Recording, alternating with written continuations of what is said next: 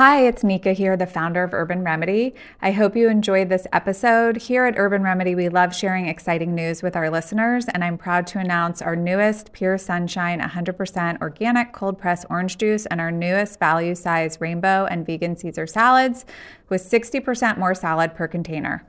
For all of our US-based listeners, also be sure to listen until the end of this episode for a special offer. Enjoy the show. Hi, everyone. It's Neka, the founder of Urban Remedy, welcoming you to the You Are Loved podcast, inspiring health through food, lifestyle, and making conscious choices. Today on the You Are Loved podcast, I'm speaking to Dr. Efrem Korngold, OMD, licensed acupuncturist. He has 50 years of experience as a pioneering educator, author, and acupuncturist. He co-authored one of my all-time favorite books, Between Heaven and Earth, A Guide to Chinese Medicine, that's found its way into the hands of 300,000 readers. He developed the curriculum for one of the first acupuncture schools, and he practices acupuncture and herbal medicine at Chinese Medicine Works in San Francisco. Welcome, and thank you so much for joining the podcast today. I'm really excited to dive deep into traditional Chinese medicine and acupuncture, and I couldn't be more excited to have Efrem Korngold as my guest today. So thank you so much, Efrem, for being here. Happy to be here. And I'm just going to start out by saying that when I was going to acupuncture school and getting my master's in Chinese medicine, Between Heaven and Earth was one of the books that I had to read. And I remember reading it, and this is your book that you did with your wife, Harriet. I remember reading it and it really touching me and really opening me up to a different kind of thought pattern of Chinese medicine, especially the 5-element and the connection to nature. But at that point in my life, I was young and I feel like I didn't fully understand it. But the last few years, I go back to your book a lot and it's really touched me in my life. And I feel like you so beautifully captured kind of the problems and the solutions to a lot of the things in the modern world, which relate to the simplicity of just reconnecting to nature and our inherent connection to nature. So your book is absolutely brilliant and I love it so much. Thank you.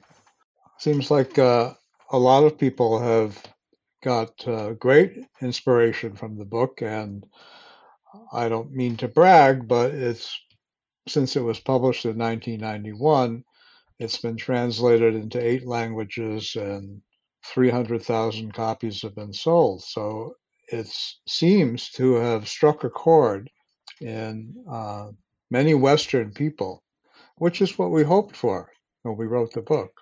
And it's so interesting because maybe it's even more relevant now than it even was without knowing it back then, because we are, with the modern world and technology, I think it's so easy to get out of that harmony and to be in a state of disconnection with, work and all of the apps and, kids wanting to play video games. And so it seems like the message is even more important now. Yeah.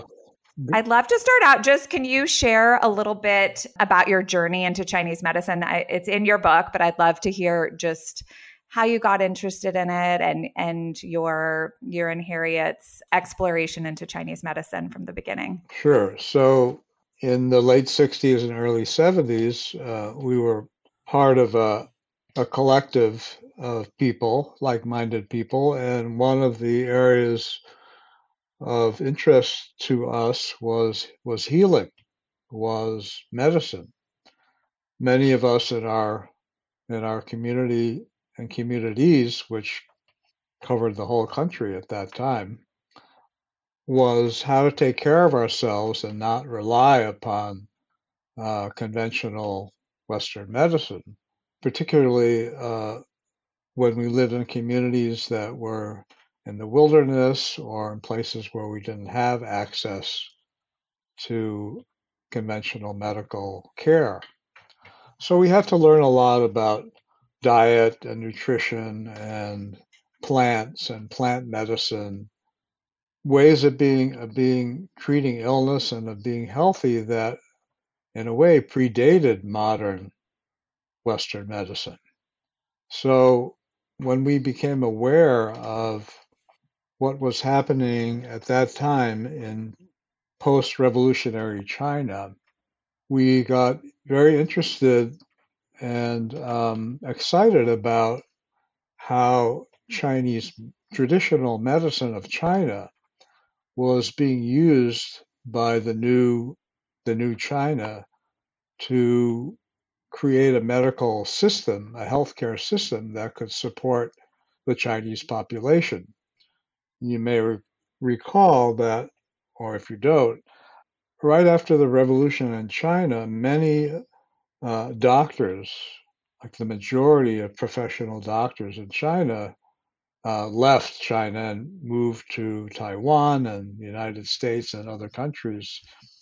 And so the healthcare system in China became very dysfunctional. There weren't enough physicians. So Mao, at the time, decided that the society needed to make use of the knowledge of traditional medicine to compensate for the loss of trained medical professionals. So they instituted a program called the Barefoot Doctors Program. And what that was essentially was inviting people from villages all over China, because at that time, the majority of the population of China was still in rural parts of the country, not in cities. It's changed. Now it's reversed. But back then, so people were invited from villages to come and to participate in educational programs that lasted anywhere from 6 months to 3 years, in which they would be educated to use both traditional medicine and modern Western medicine to provide health care to their communities. But the emphasis was on traditional medicine. And we thought at the time, when we learned about this, was a very exciting, to us, very exciting project that we thought, we felt had much significance for our own society, for our own culture, which had become so dependent on modern technology, and that in fact, even though modern Western medicine is amazingly adept and effective for rescuing people in emergencies, it seemed to us, and it still does appear to me, that conventional medicine is not very competent at treating most of the ailments that human beings suffer, which are chronic and degenerative in nature.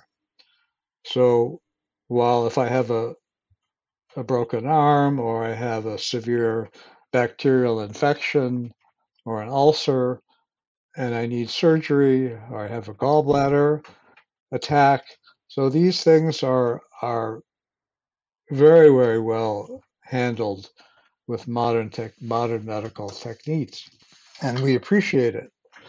However, as a good friend of mine who's a colleague often says, he's a physician, that when he was trained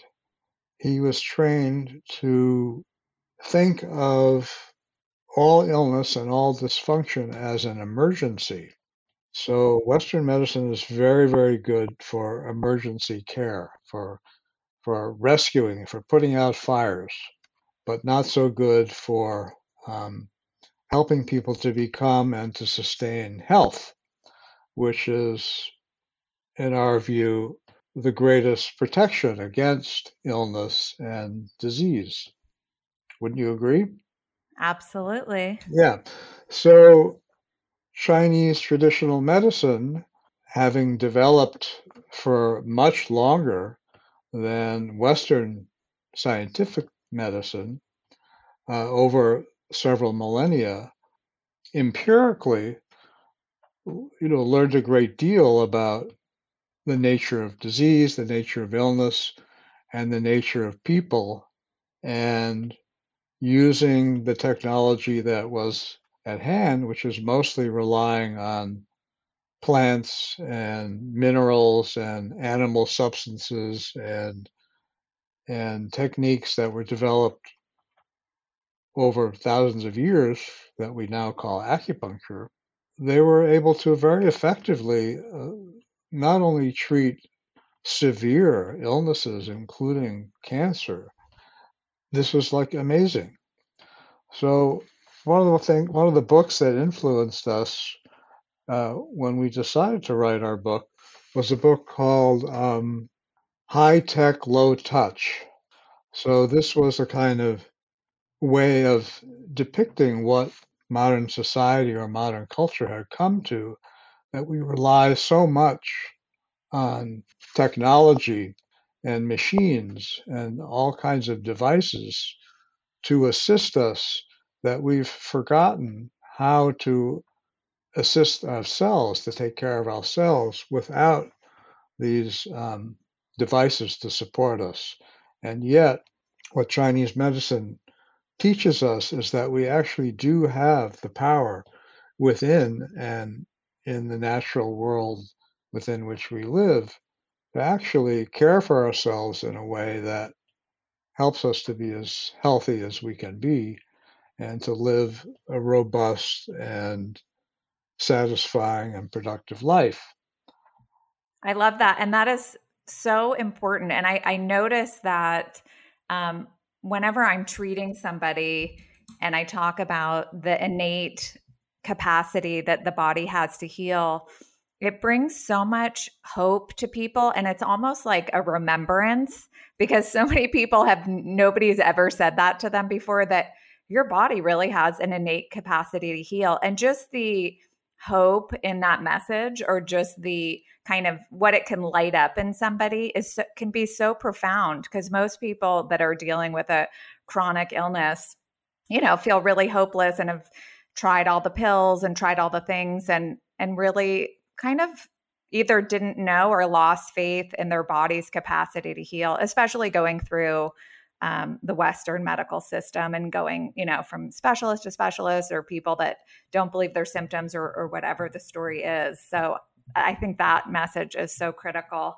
And can you talk a little bit about the philosophy of the doctor as a gardener, and kind of our connection to nature, and how that relates to Chinese medicine versus looking at the parts of the body, or looking at the body as a mechanic?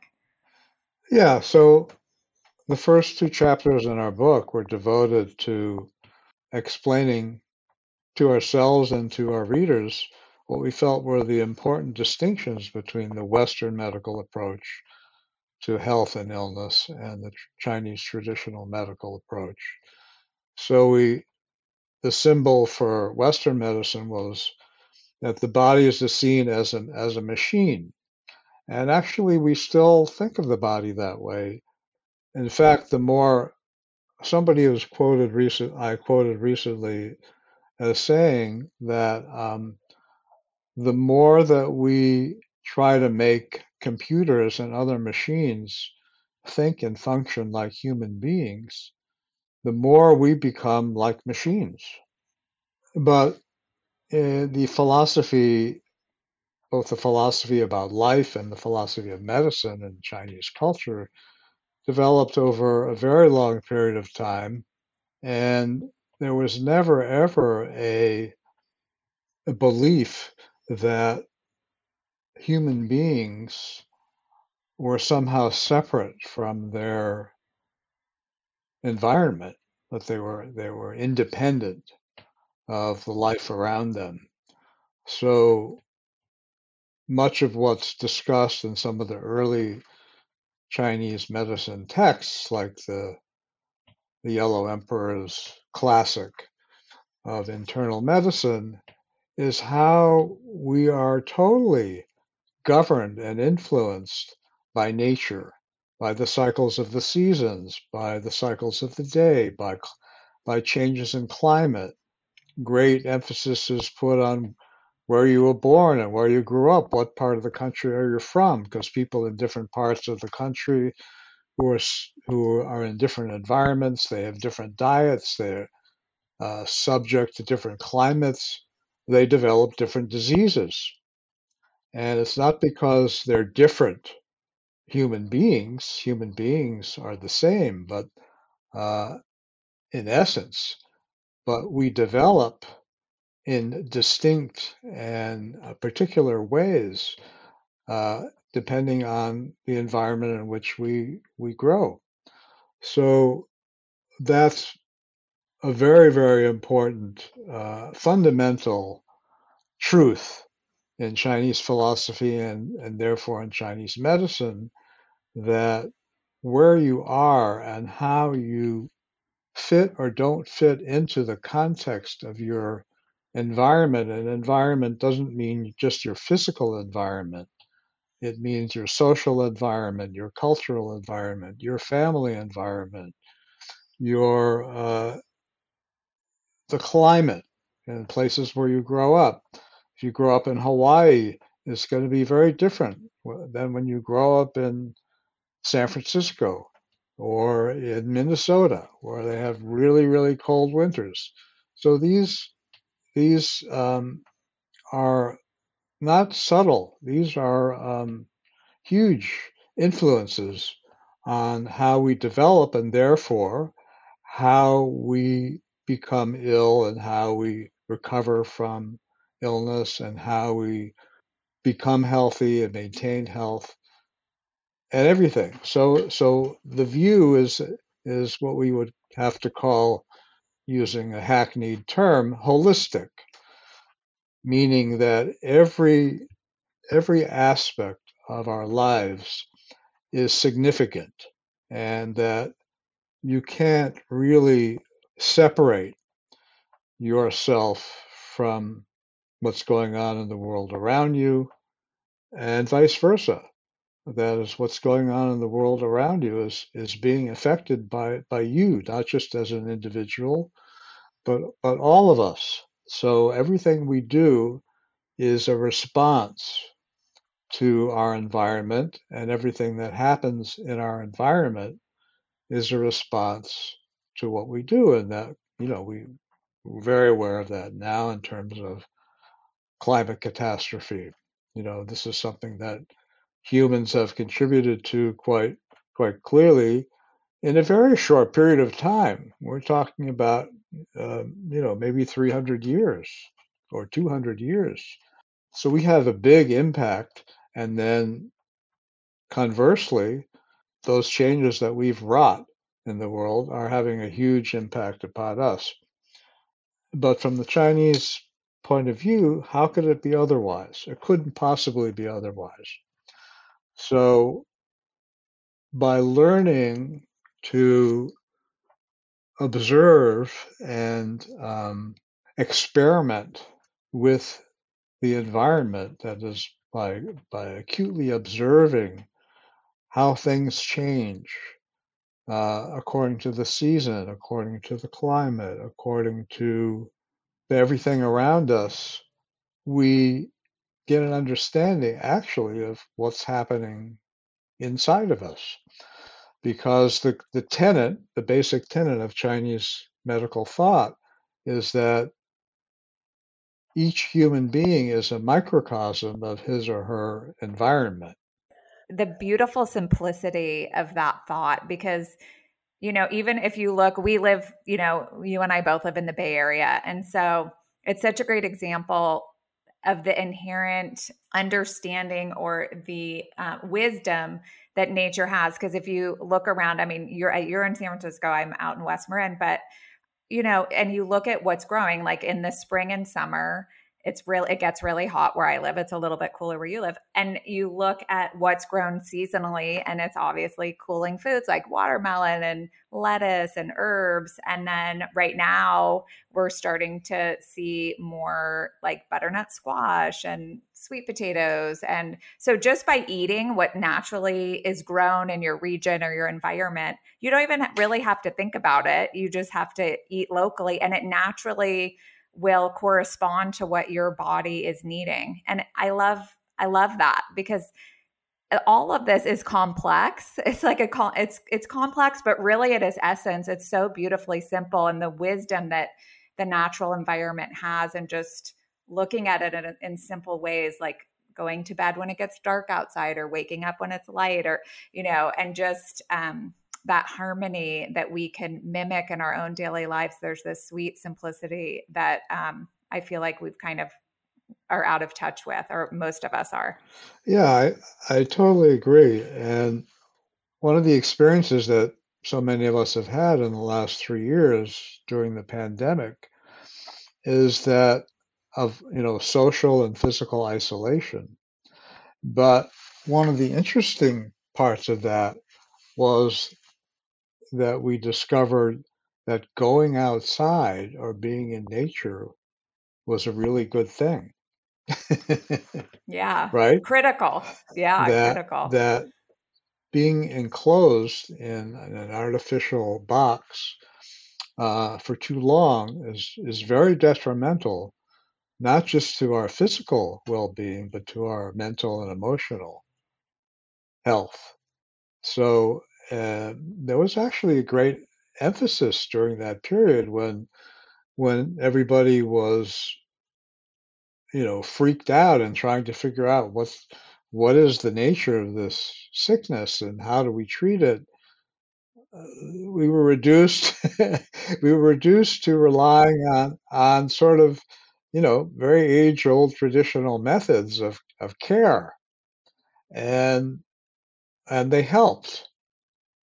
So I think that we shouldn't forget that. We should remember that, when push came to shove, a lot of simple things that we did are what enabled us to feel safe, to be secure, and also not simply not ever to get sick, but to be able to recover. And that really is another crucial difference between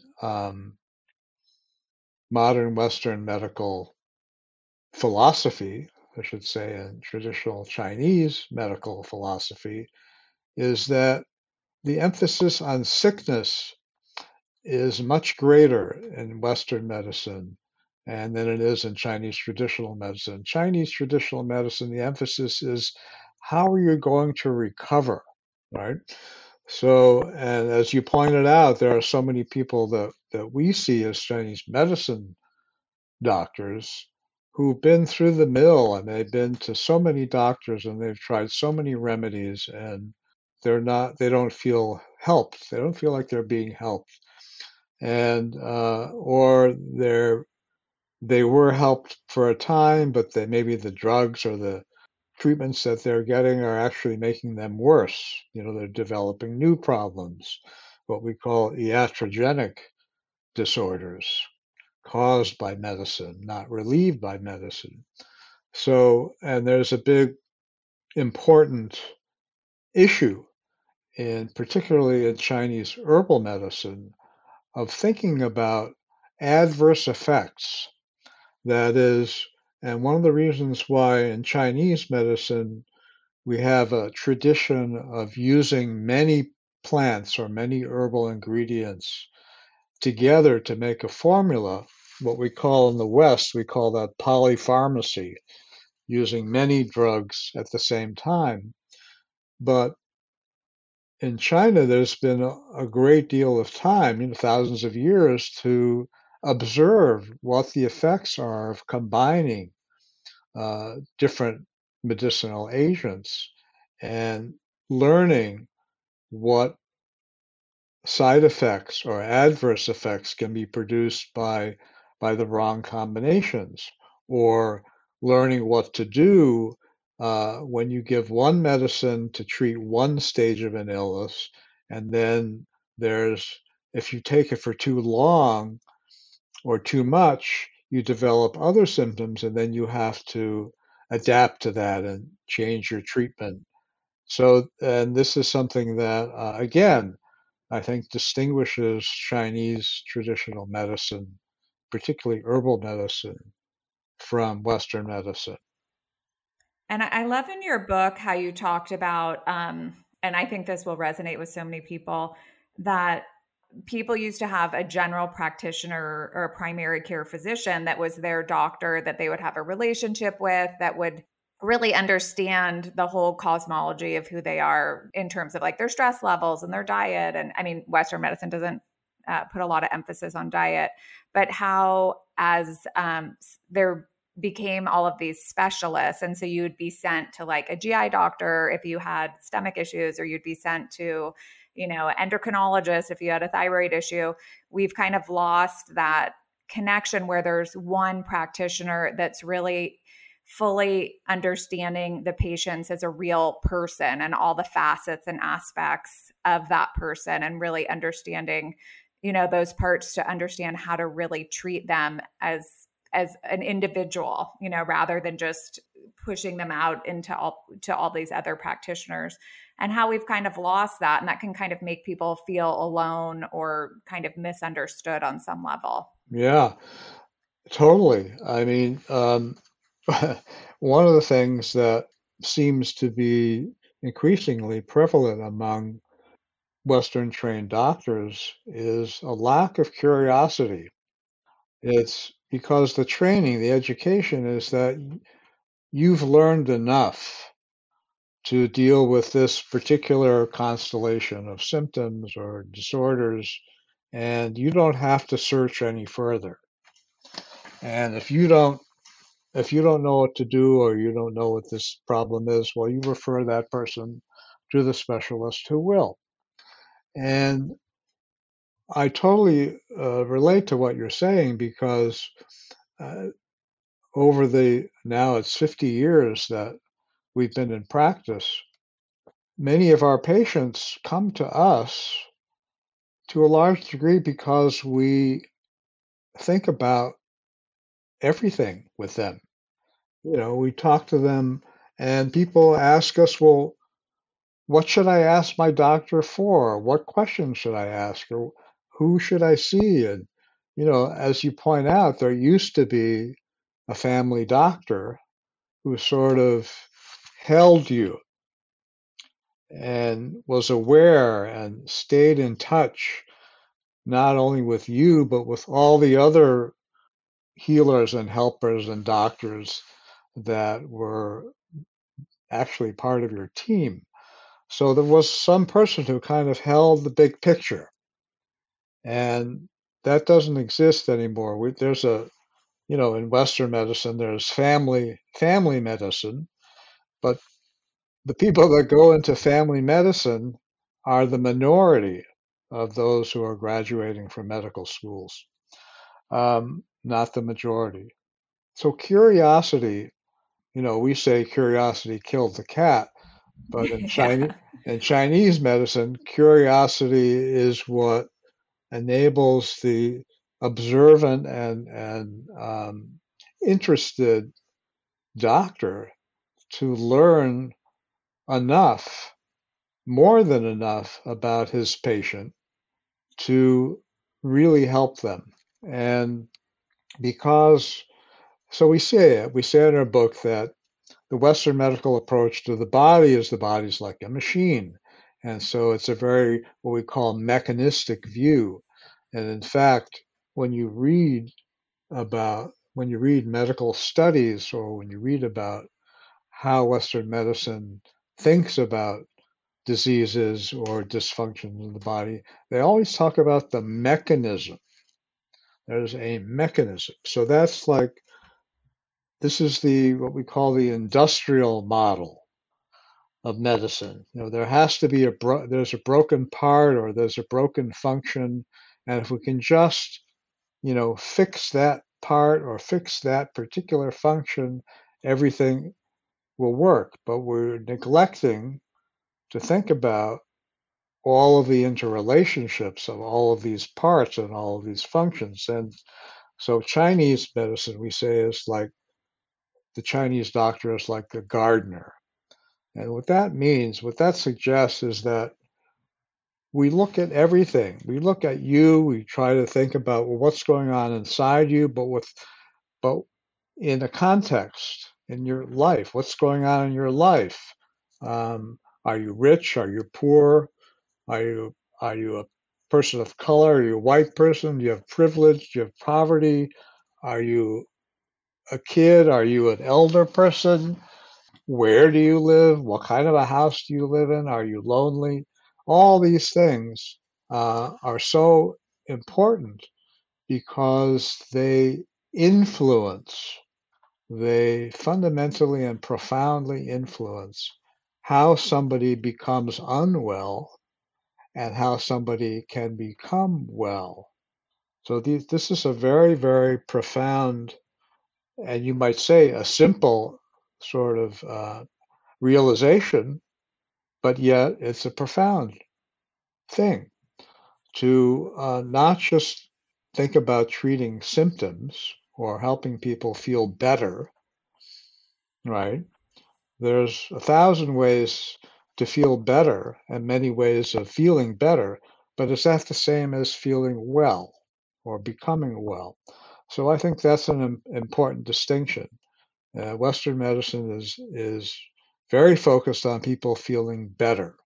That is to reducing their symptomatic distress uh, through surgery, through medication, through even things like physical therapy, which has a kind of a mechanical structural approach that underlies it, as opposed to, for example, in Chinese medicine, there's a system of body work called Tui Na, which Tui Na means push pull. So, this is a very this evokes, well, what does the practitioner do? He or she pushes and pulls on you all over to unblock from the Chinese medicine perspective, to unblock the qi in the blood, because that's the basis of health. The basis of health is is free flowing circulation of all of the fluids and blood and qi and air and everything in the body. So that's seeing the body as an organism or as an entity that is basically governed by things that flow, things that move, right? And so where there is a lack of movement or a lack of flow, there is a concern that that could lead to dysfunction, to degeneration, and to disease. Does that make sense? It makes sense to me. Yeah. So, I mean, and it's not like we don't think about that in Western culture. We think a lot, well, we should exercise, we should move.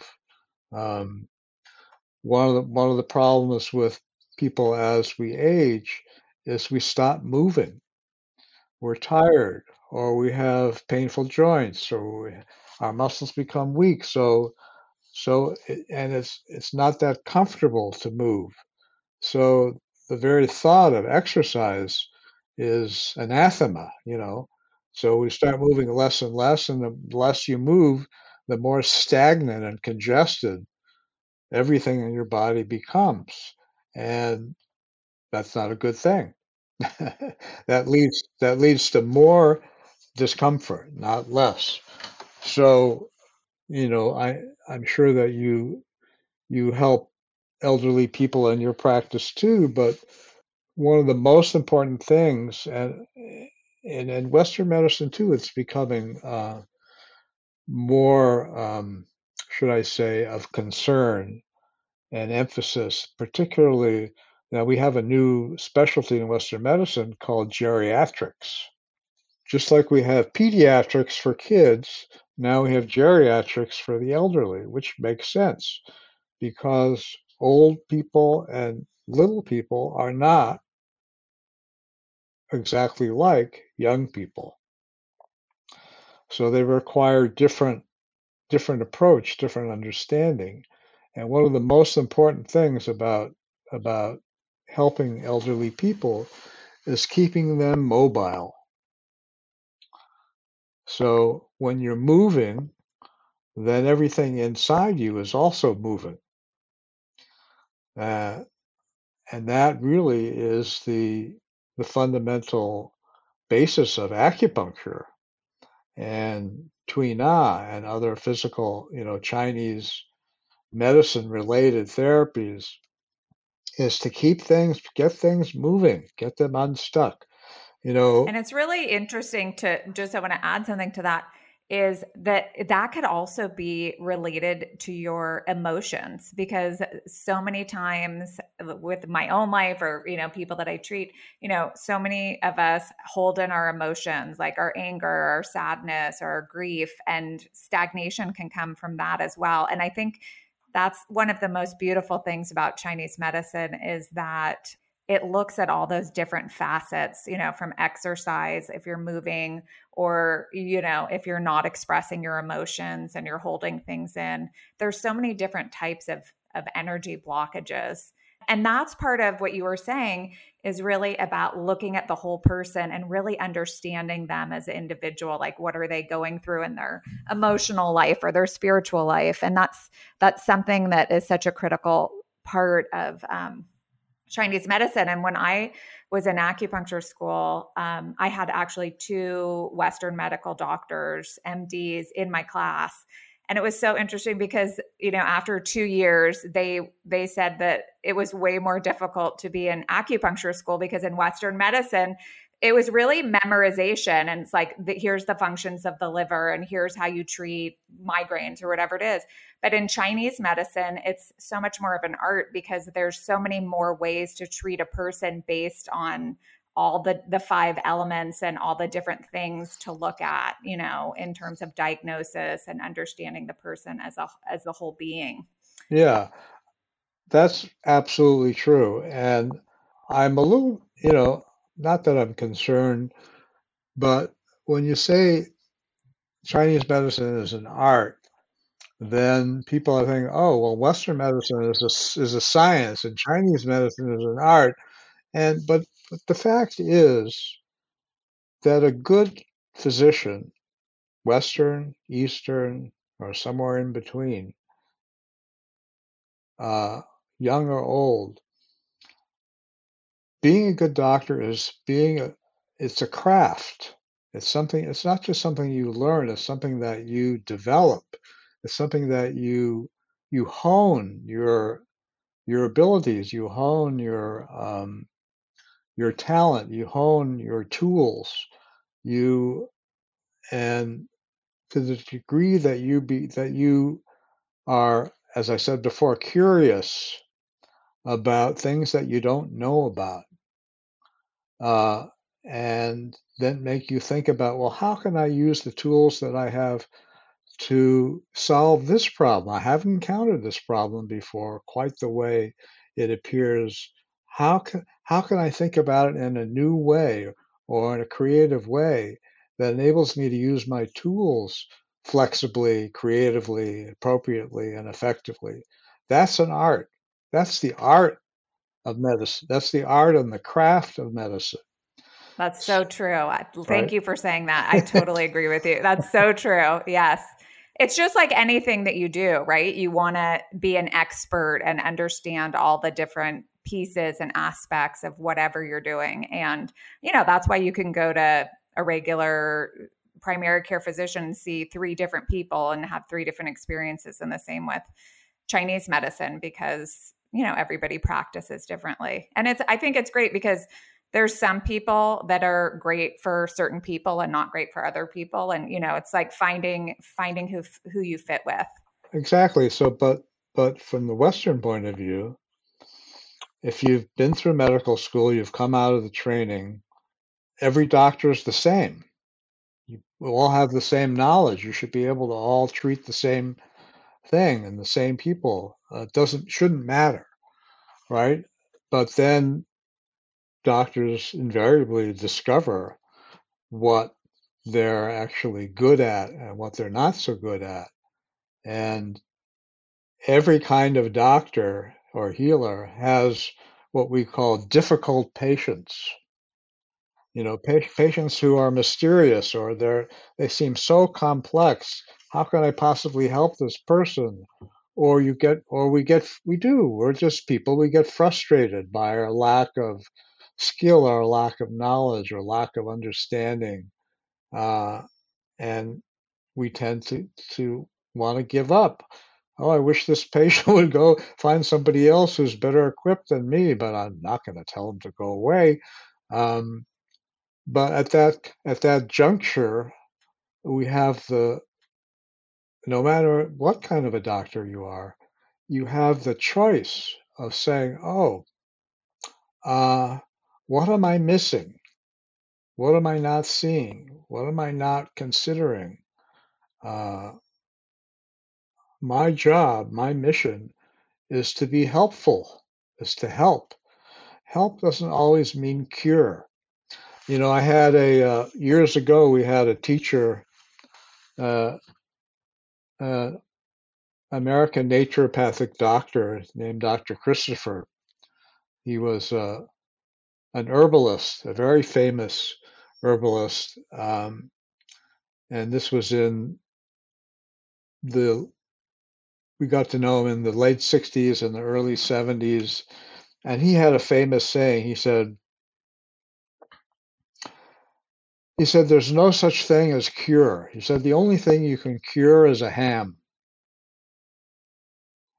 He said, the reality is that you can help people to be well, to be to be healthier, but there's no such thing as cure. That life is You can't cure life, right?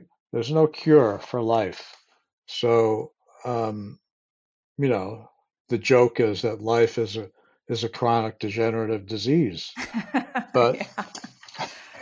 uh, so it's not about cure.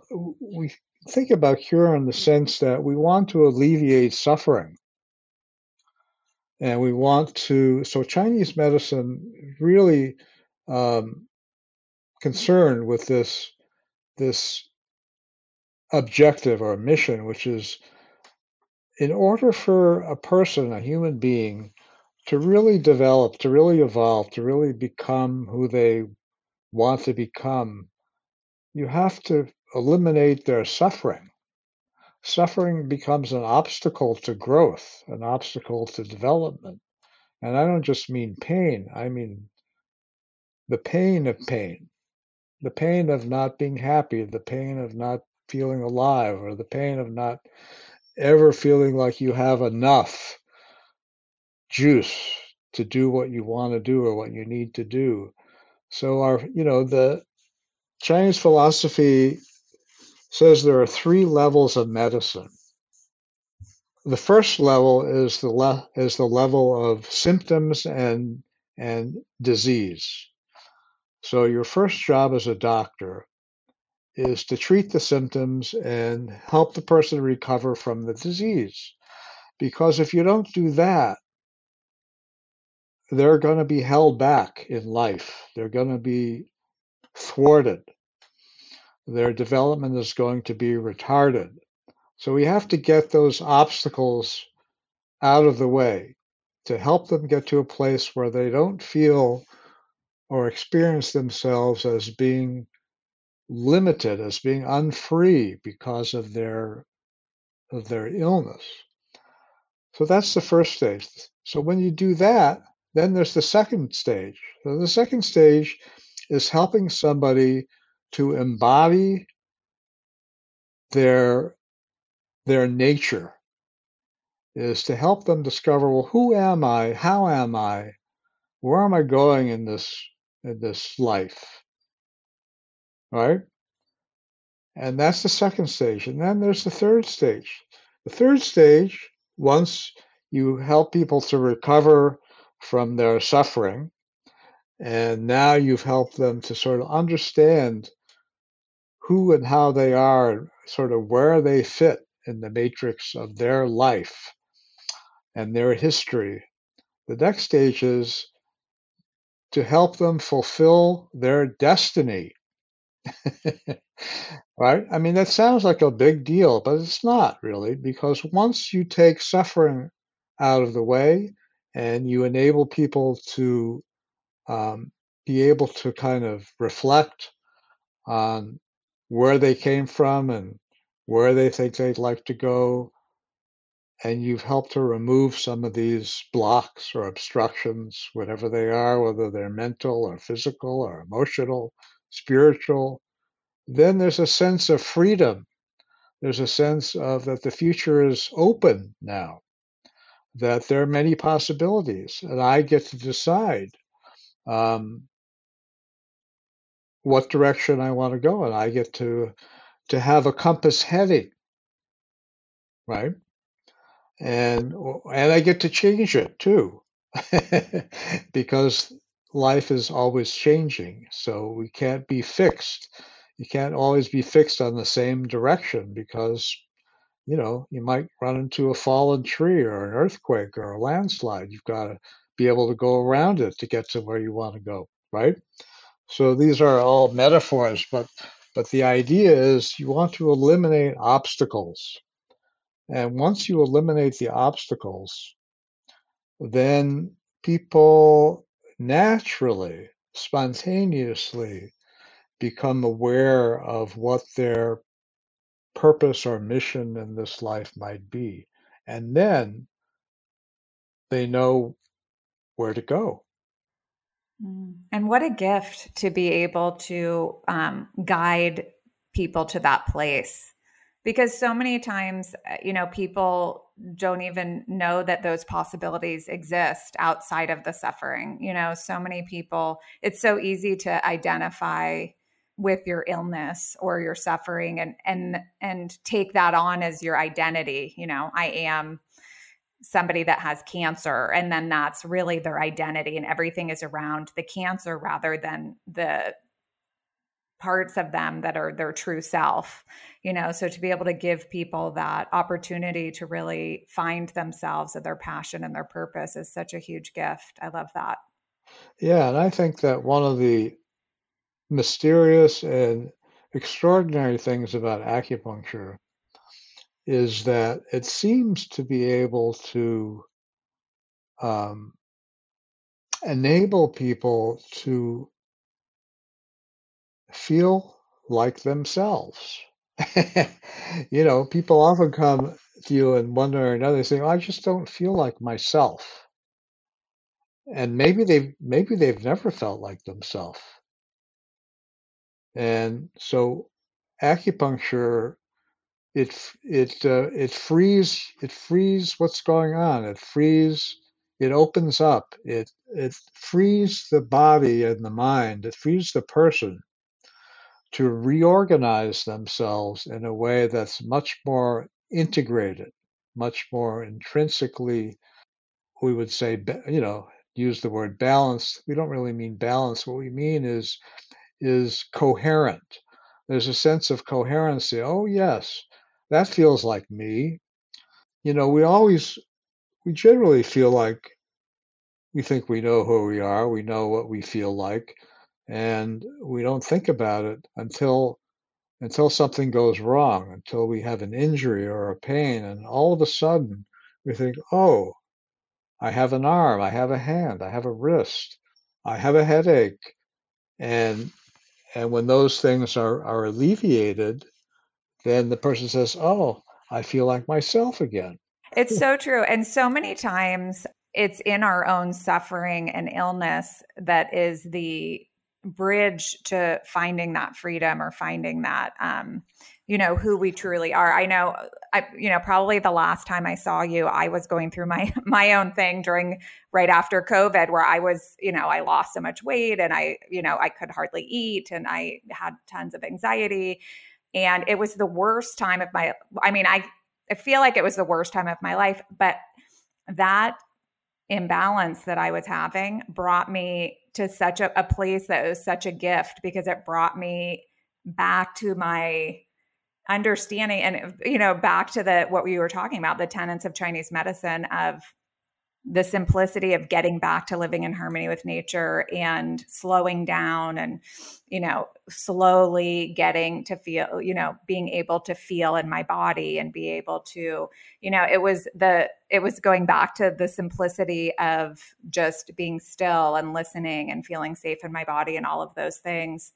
And yeah, I think that it's so easy to especially in this day and age, to lose ourselves. And, a lot of people are on their computers all day, sitting under artificial light, eating artificial food and not eating real food. And it's kind of like what you wrote about in your book where you said, with Christianity and that we separated ourselves from nature and almost looked at nature as not an enemy, but something to conquer rather than understanding how to live in harmony with it and understanding the importance of that cosmology that we are nature and nature is us.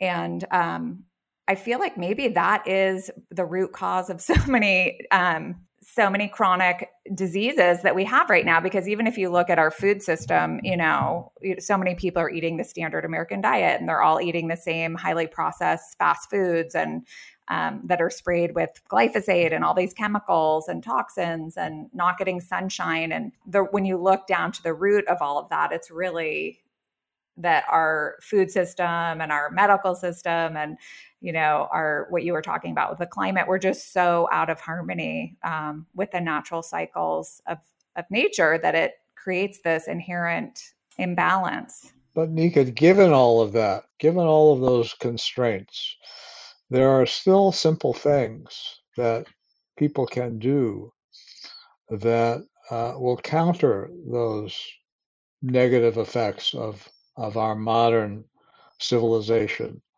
One of the things that I talk about with patients a lot is rhythm. So, the way we're trained to live our lives in our educational system and in our system of work is you wake up in the morning and you charge into the day and you keep charging until either you feel so tired that you have to take a nap, or you have the second or third cup of coffee to keep you charging along. And then you go home and you collapse. And that's not a rhythm. We as organisms evolved to be cognizant of and responsive to the rhythms of life that's going on around us. And that means simple things like you just pointed out, like night and day, like hot and cold, like spring and fall, um, and becoming aware that these cycles, these rhythms really have a profound effect on how we function and how we feel.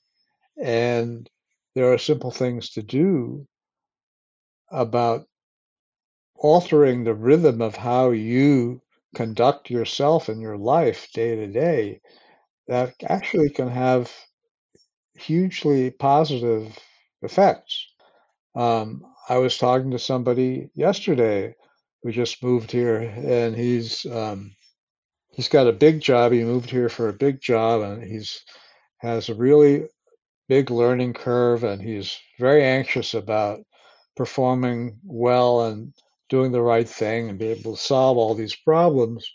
And I said, "Oh, and he has a lot of indigestion." So I said to him, I said, "So, how many meals a day do you eat?"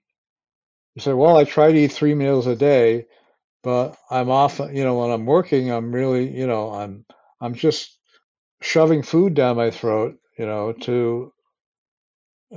hungry, but I'm still working." I said, "Look," I said, "your body is not really designed to eat and digest while you're working. There are two sides of the nervous system, the parasympathetic and the sympathetic. The sympathetic is the fight or flight. Everybody knows this. The parasympathetic people don't know as well. It's called the rest and digest system. So if you try to eat a meal while you're working, particularly when you're in an anxious, high intensity state, your body's not gonna digest the food. It's just not gonna happen. You're gonna have all kinds of problems, indigestion. So I said, so try this. I said, don't eat solid food when you're working. I said, have a smoothie or have a glass of juice, but if you want to eat something, I said, figure out how you can take 10 minutes, maybe 15 at the most, and sit down and eat and then go back to work. And your digestive problems will go away. I guarantee it, right? Is that Chinese medicine?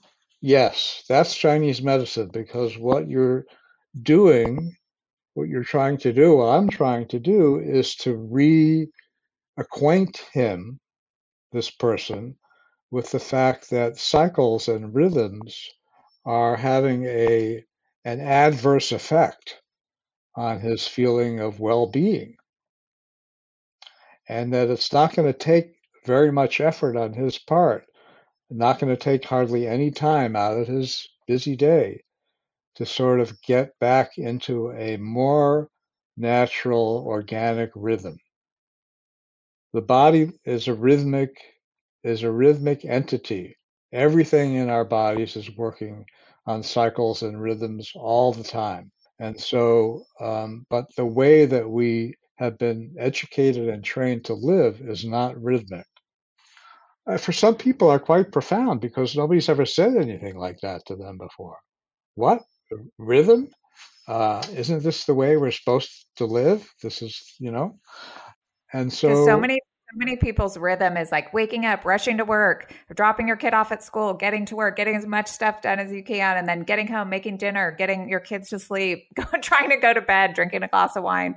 I mean, yeah. But you're right. I mean, there are simple solutions or tweaks and changes that you people made it can a make. very, you said something really important because who's watching those people jump out of bed, hurry off to work? The kids, the children are watching them. They're being trained right now by watching their parents, who the most important guides and models in their life of how to conduct themselves. This is the way you live life. So it starts very early. Anyway, that's a whole other discussion. But Chinese medicine, I really like people to read our book because I think it does offer some very basic fundamental arguments about how to think differently about life. Oh, And it's so amazing. I mean, really, I hope everybody can read it because especially the first, people that aren't familiar with Chinese medicine, especially the first few chapters, it just resonates so much with me to really, really understand those simple, basic principles that, if you're not, that we're not really taught in school, we're not really. I mean, I didn't understand any of that until I went to school and started studying Chinese medicine. And I remember being there and thinking, wow, I almost have to kind of brainwash myself to understand this viewpoint and understand how the organs in Chinese medicine are so different than in Western medicine, and the connection. And it's such a beautiful, different way of looking at the body. Because I know we don't have a ton more time. I'd love to have you also just talk. I think people want to understand just the basics of how acupuncture works, like using needles in the body and how that fits in. I think an important lesson for all of us to get, and I have to keep getting it myself over and over, is this distinction between the way we imagine things are and the way they actually are.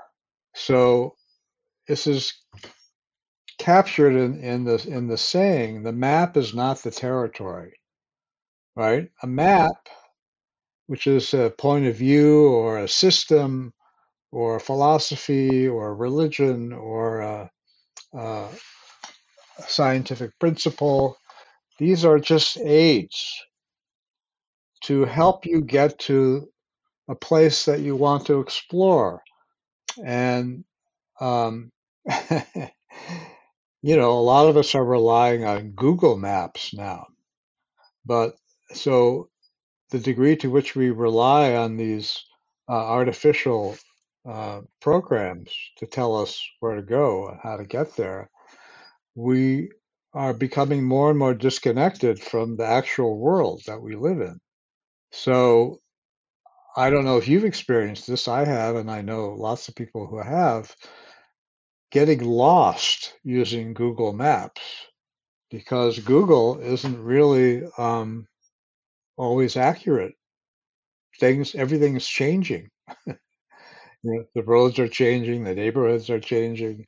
So the funniest story I know about this was about some young Japanese tourists who were in the Bay Area, and they were going, I forget where they were going. Well, they were going to the beach or something, and they were following Google Maps, and they found that Google was telling them to drive right into the ocean.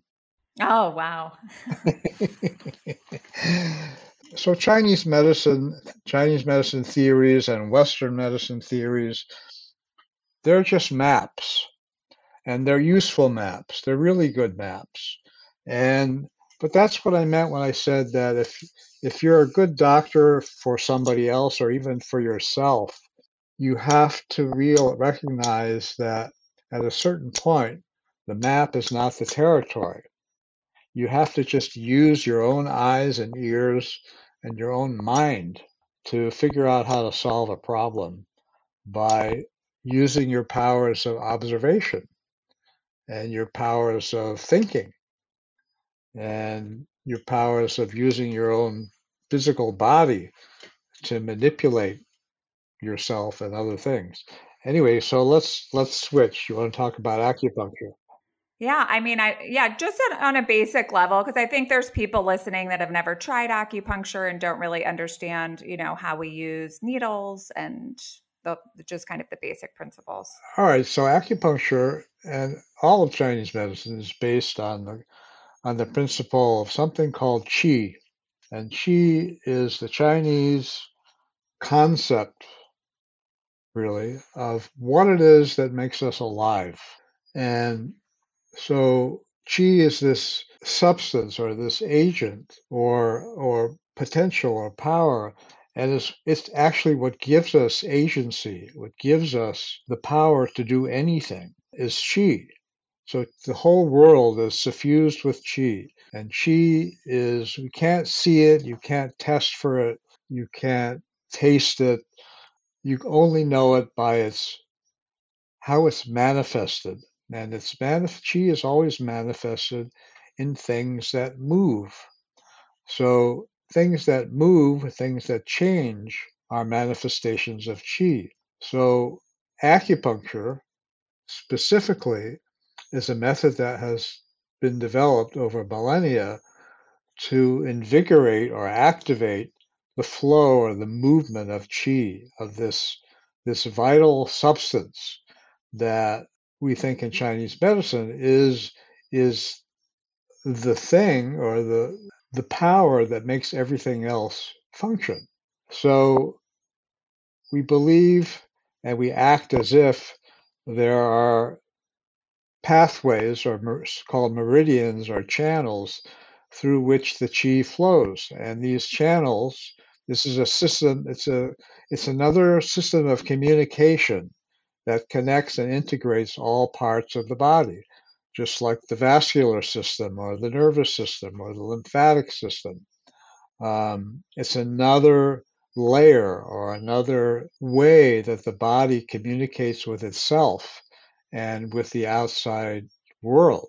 So there are 14, what are called 14 primary channels or meridians, and along those pathways, there are acupuncture points that have been codified, as I said, over a couple thousand years at least, to correspond to different organs or different organ systems or different functional systems. And each of those meridians corresponds or is associated with a functional system or network. And we give those networks or systems the names of the organs. So there's a liver meridian, a spleen meridian, a stomach meridian. So there are 14 meridians, each corresponding to a different functional network in the body. Just like the circulation of the blood and the heart is part of a functional network that delivers oxygen and nutrients to every part of the body. So this network that we're talking about delivers chi to every part of the body. We delivers this life motivating agency or power to every part of us, mind, body, spirit, however you want to think of it, whatever makes us us. We can't be us without chi. And when chi is free flowing, you have health. And health doesn't just mean the absence of symptoms, it means the ability to adapt, the ability to recover from challenge. If the chi is flowing, then the blood is flowing, then the lymph is flowing, then everything is working in an integrated and coherent way. And as I said before, when this is what's happening, we just feel like us. I just feel like myself. I don't feel like I have a heart pumping or a liver making chemicals or my stomach digesting. I don't feel any of that. It's just happening. It's just me. And that's the way it should be. That's the way we should feel. And that's the way we can feel. So acupuncture, by sticking needles or other devices, you can use your fingers, you can use people use magnets, they use lasers, they use all kind of devices to stimulate, to activate the chi at these points on the 14 meridians. And by doing so, influence the function of these networks of function within the body that organize everything about being alive. And so, as we said earlier, life is about flow.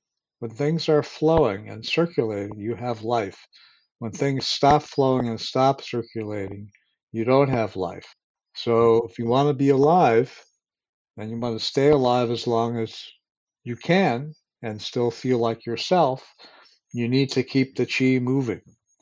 So that's the principle of acupuncture, is to stimulate or activate these channels, this other circulatory communication network that seems to be even more fundamental to how are alive and maintain being alive, even more fundamental even than the circulatory system, the lymphatic system, the nervous system. Yeah, that was perfect. Thank you so much. I want to end just by asking you, lastly, what would be I mean, you've shared so much wisdom and given some great advice, but what would be like your top 3 recommendations for people that are feeling, I mean, I know we kind of already talked about a few just related to movement and diet, but would those be your top recommendations, kind of living in harmony with nature and making sure you have movement? Or what would your kind of parting words of wisdom be for people that are on a healing journey right now? Well, this may sound funny, but it's actually profound. My good friend, colleague, who's a pediatrician and also an acupuncturist, he says that for children, for child development, he said there are three fundamental basics of life and growth: sleeping, eating, and pooping. This is true throughout life. If you can sleep, if you can eat and digest your food, if you can eliminate regularly and on a rhythmic basis, you're going to be healthy. So, and in Chinese medicine, well, I don't want to be too complicated about it, but this again has to do with the concept of rhythm. Sleeping, eating, and pooping are all dependent upon certain rhythms within the body and within the world. So sleeping well depends on how you regulate your activity according to night and day. Eating, of course, digestion is very much going to be influenced by not just by what you eat, by how and when you eat. So this is one of the things that I stress a lot with people, that it's not about the diet. It's not about, this is the good food, this is the bad food, eat this, don't eat that. It's more about how you do it, like my patient who I said, take 10 minutes so you can eat, right? And when, the timing. The timing of things is so important. And then, when you're sleeping and eating well, you're going to be pooping because that's just natural. That's spontaneous. What comes in goes out, right? You breathe in, you breathe out. That's the nature of being alive. Things come in and things go out.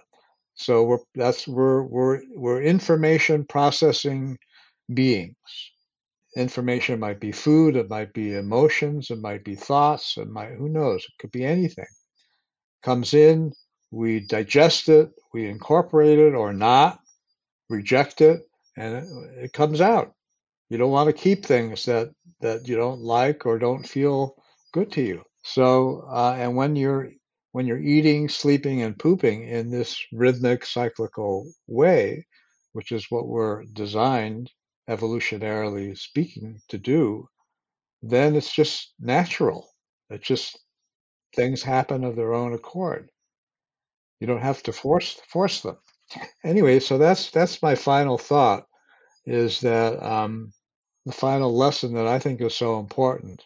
And by the way, there's a great book that I think everybody should read. It's not a big book. It's called When, When. Oh, I haven't And heard of that. yeah, When. It's called, I think the subtitle is The Art of Perfect Timing. And it's a book that's all about how we're affected by cycles, by rhythms, whether it's the day-night rhythm or seasonal rhythms. It's really, really interesting. And it fits right in with Chinese medicine. Oh, I'm gonna order it today. So Yeah, there's two books that we're recommending everybody read, which is When, and then obviously Between Heaven and Earth. yeah. It's really my favorite book related to Chinese medicine, and just for people that are looking for a new understanding of, in their life or their healing journey. And thank you so much you're so amazing. Well, And thank you, Nika, for inviting yeah, me. This is oh my gosh, it's my pleasure. I've been such a fan of yours and Harriet's for so long. You guys have done such amazing work and are such an inspiration and created something so incredibly valuable in your work and your book. It's really, I mean, your book honestly has changed my life. I love it. I go to it often and I really do. It's so beautiful. Yeah. I love it. So thank you so much for being on today and sharing. This is one of my favorite podcasts I've done. And I just really appreciate you sharing all your wisdom and knowledge today, and really am so grateful that you were able to join. one of my spiritual teachers would always say, may you be well and all manner of beings be well. That's a very timely statement. There's so many crazy things going on in the world right now. So thank you for sharing that. Yeah. The last thing that I'm going to say, but I love, the one part in your book where you say, we are nature and nature is us. And if something hurts one, it hurts all. And that's such a beautiful teaching and something that I think is very applicable with what's going on today in the world, finding peace within ourselves and compassion for other people.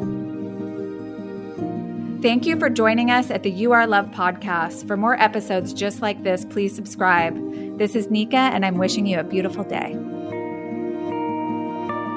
I hope you enjoyed this episode. Now for your special offer. For all US-based customers, you can add code URLOVE25. That's URLOVE25 for $25 off your first order at urbanremedy.com. Tell your friends and family, and always remember, food is healing.